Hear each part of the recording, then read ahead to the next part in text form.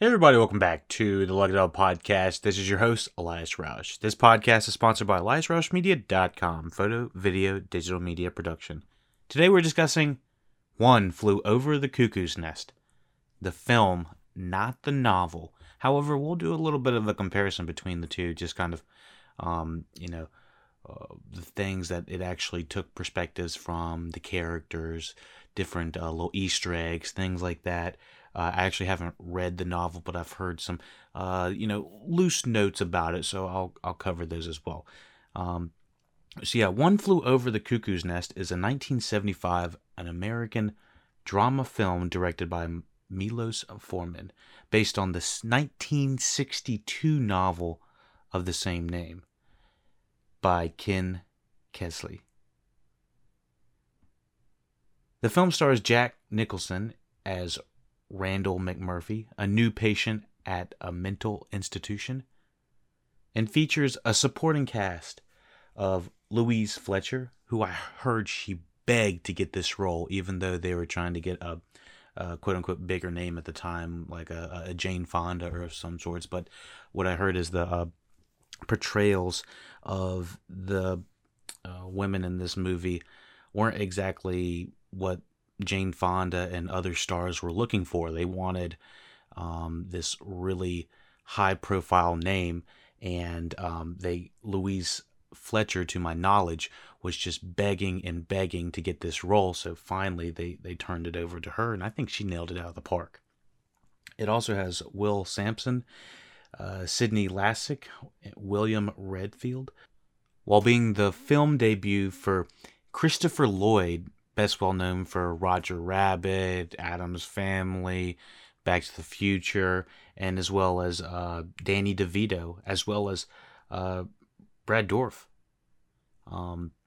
So I was just fascinated by all of these individuals that didn't originally have this big, drawn out notoriety of stars. Like, these are the beginnings of the stars. And so I as a film fanatic, I don't know if I'd call myself a fanatic, but as a film enthusiast, I guess, it's just fascinating to see where a lot of these people got, or these actors got their stomping ground, and where they really became well known. And my goodness, this movie blew me out of the water, I'll be honest.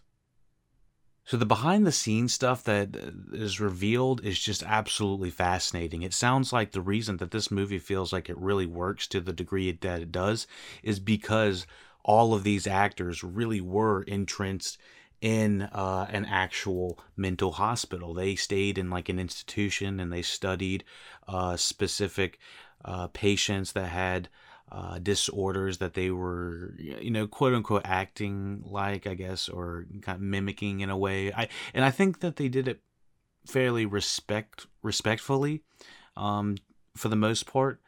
And they actually had, I think the actors were bunking with each other the same way they were in like the movie. And so, without going into too much spoilers, a lot of these actors were kind of going full method, if you know what I mean. They were actually staying like in the institutions. Danny DeVito apparently was talking to an imaginary friend and questioning whether or not this imaginary friend was going to be there. And there's doctors on the set that apparently diagnosed some of the actors with actually being sick. I think it was Sidney Lassick apparently was exhibiting behaviors that looked like he might have been actually developing some sort of... They didn't specifically say he was developing schizophrenia as he was acting in the movie, but they said that he was acting erratically during the movie, which was causing some people to say, like, are you all right, man? There's just a really fascinating behind the scenes details of the actual movie that went on that doesn't even have anything to do with the actual movie itself. And so the movie is good enough that you want to kind of dive in this little rabbit hole and find out all these little niche fun, I guess some of them are fun facts, but some of them are actually quite shit got real on the set, if you know what I mean. Like, I think it was Sidney Lassick, uh, as let me see, I forgot, as Cheswick. Yeah, Cheswick, one of my favorite characters on here. That is not exactly quote unquote one of the main lead stars. I think feels like one of the most real characters. And what I did find out is Milos Forman was just rolling the camera constantly. He kind of was a little bit in a way like a Kubrick in a way when he was. I don't think he would drive the people nuts when they're on set like Kubrick did, but he was kind of doing a little bit of manipulation with. I think some of the institution shots were actually supposed to be like just practicing shots. Like they weren't actually that. Some of the shots that they use in the movie were supposed to be just the actors, trying on their lines. Kind of. They didn't actually know that the cameras were running at certain times, and according to like IMDb and Wikipedia and some of these other interesting nuggets of places to get nuggets of information. So take that with a grain of salt. But from what I can tell, and all the other podcasts that I've listened to about it, it's seems fairly plausible that this the reason that this movie is that popular is just because they live this shit. So with having all that incredible notoriety on top of that, it is number 33 on America Film Institute's 100 movies list. The film was second in to win all 5 major Academy Awards: Best Picture, Actor in Lead Role, Actress in Lead Role, Director and Screenplay, which had only happened. It followed One Night in 1934 before, which is pretty crazy and is not going to be repeated again. Like, none of these movies are going to hit those kind of accolades again until 1991, which is The Silence of the Lambs, which also won tons of awards as well.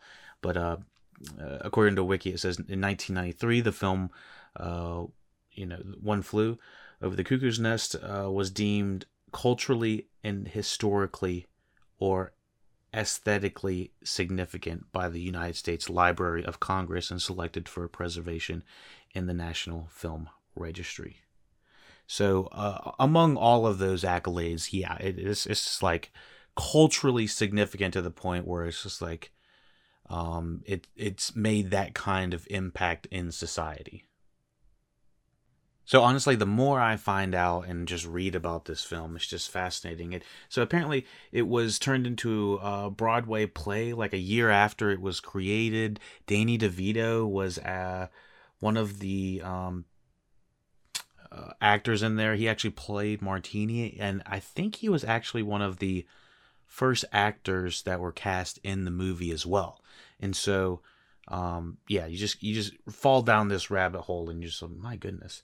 Gene Wilder, everyone knows him as Willy Wonka in the 70s.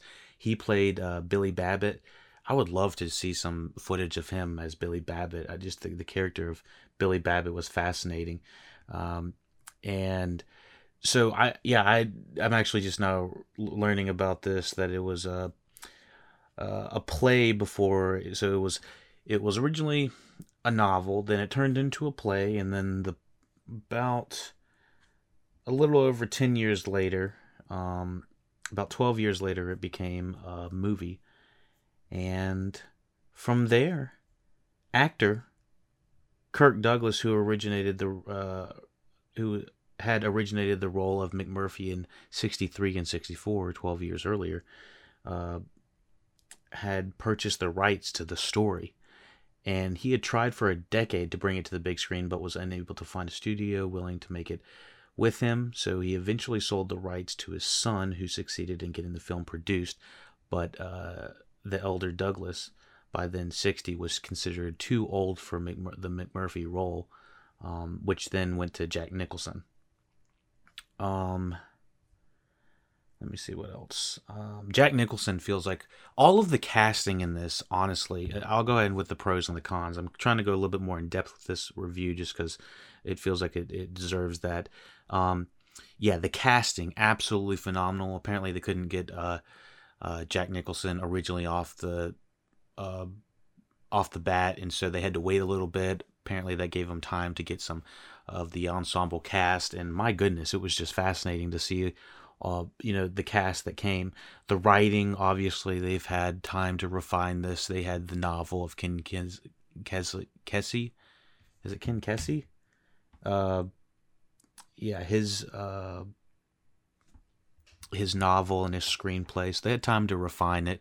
Um, the novel, I believe, from what I heard, it takes place from the chief's perspective. And now, originally when I heard chief, I was like, is it culturally inappropriate to call a Native American person chief if they're not actually a chief? So I was trying to navigate how much of this is actually, you know, okay at this point and isn't, but it appears that his name is Chief, so we'll just go with that.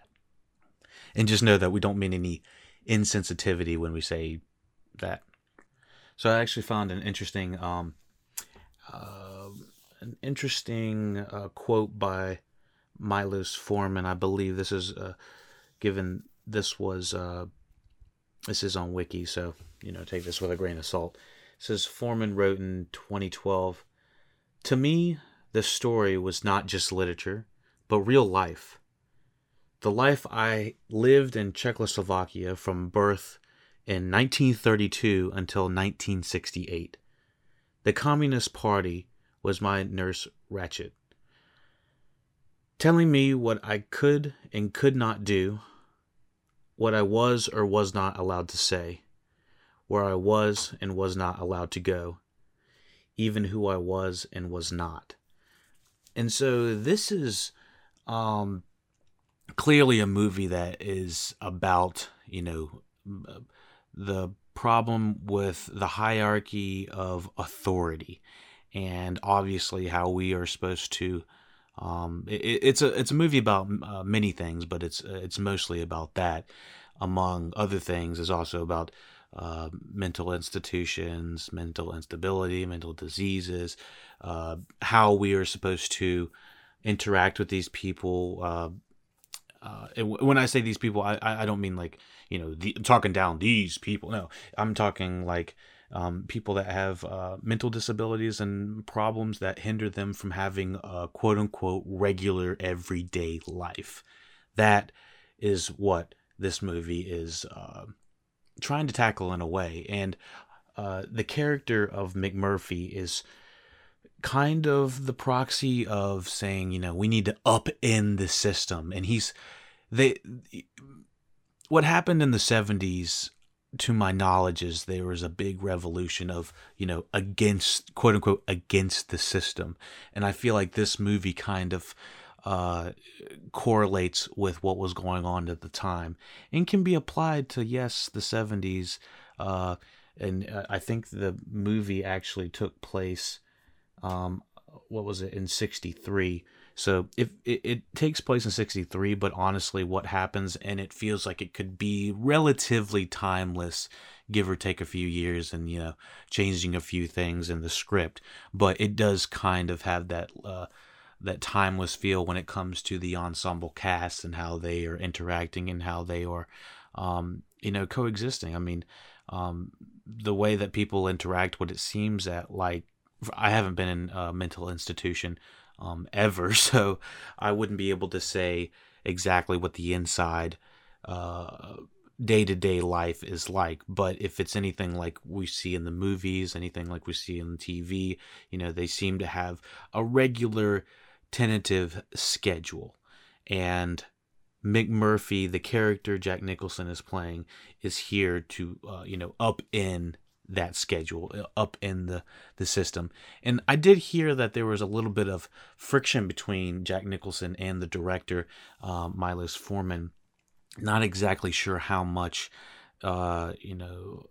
truth there is to that, but when I say that there was friction, I had heard that Nicholson wouldn't even take direction from the director. He was only talking through the cinematographer. So It's just like it's a wonder that this actually turned out to be good. But I do find it fascinating how many times that there are movies and pieces of work where the people behind the camera, or the main people behind the camera, or the main guy behind the camera, and the main person in front of the camera are not exactly on the same page, but yet they can still make magic. Sometimes it's beyond reasoning to me. So on top of the stellar cast that is obviously on screen, there is people behind the screen.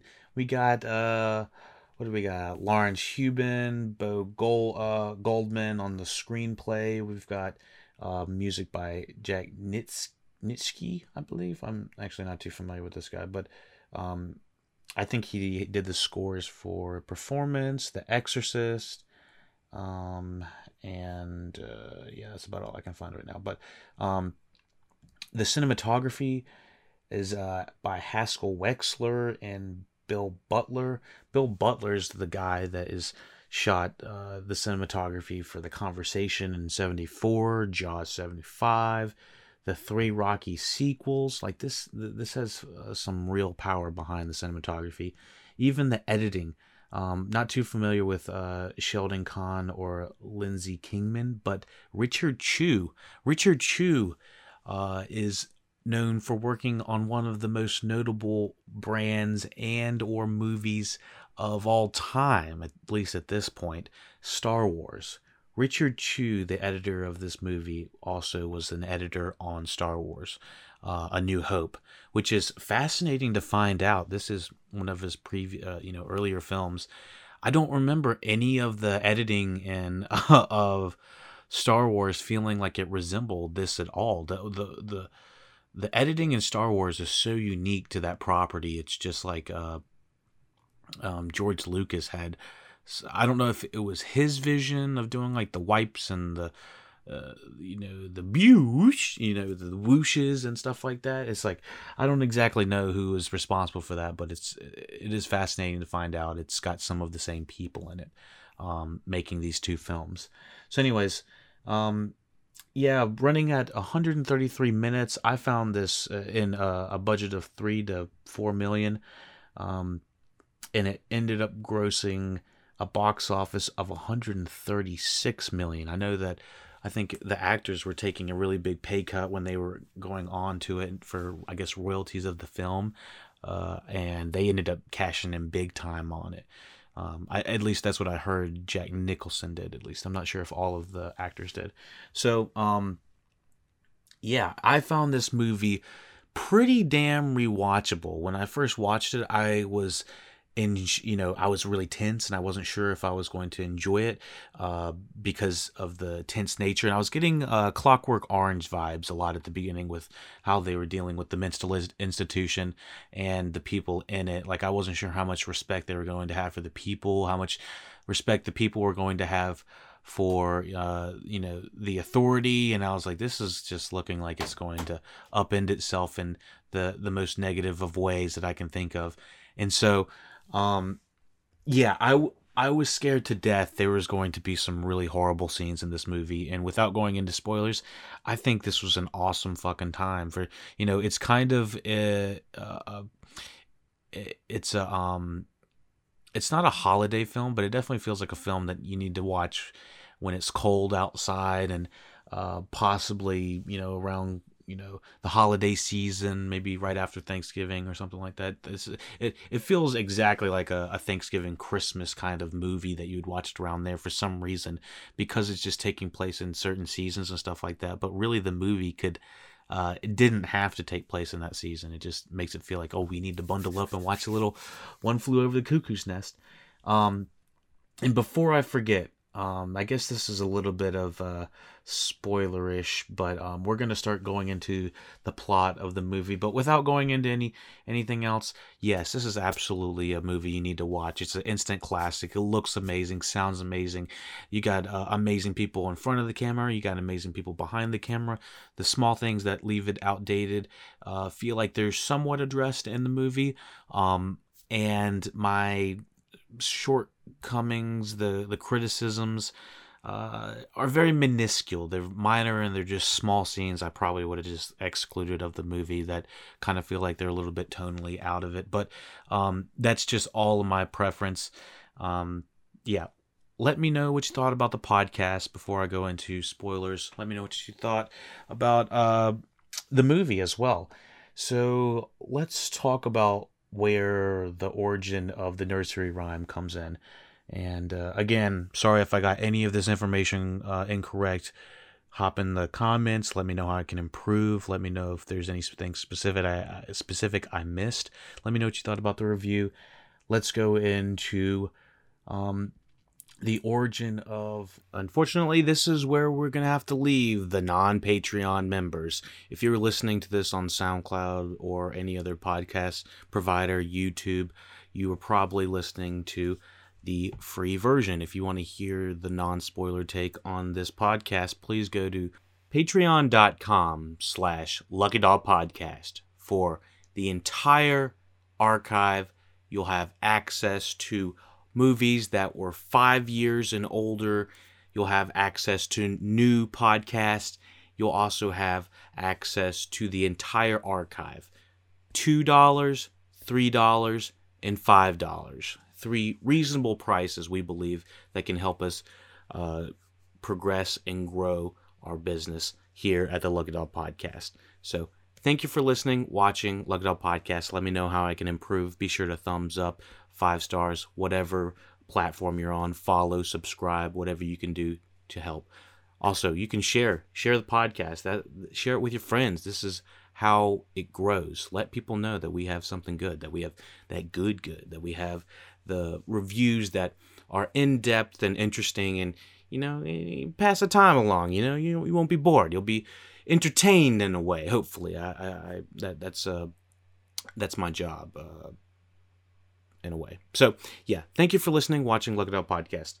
Take it easy.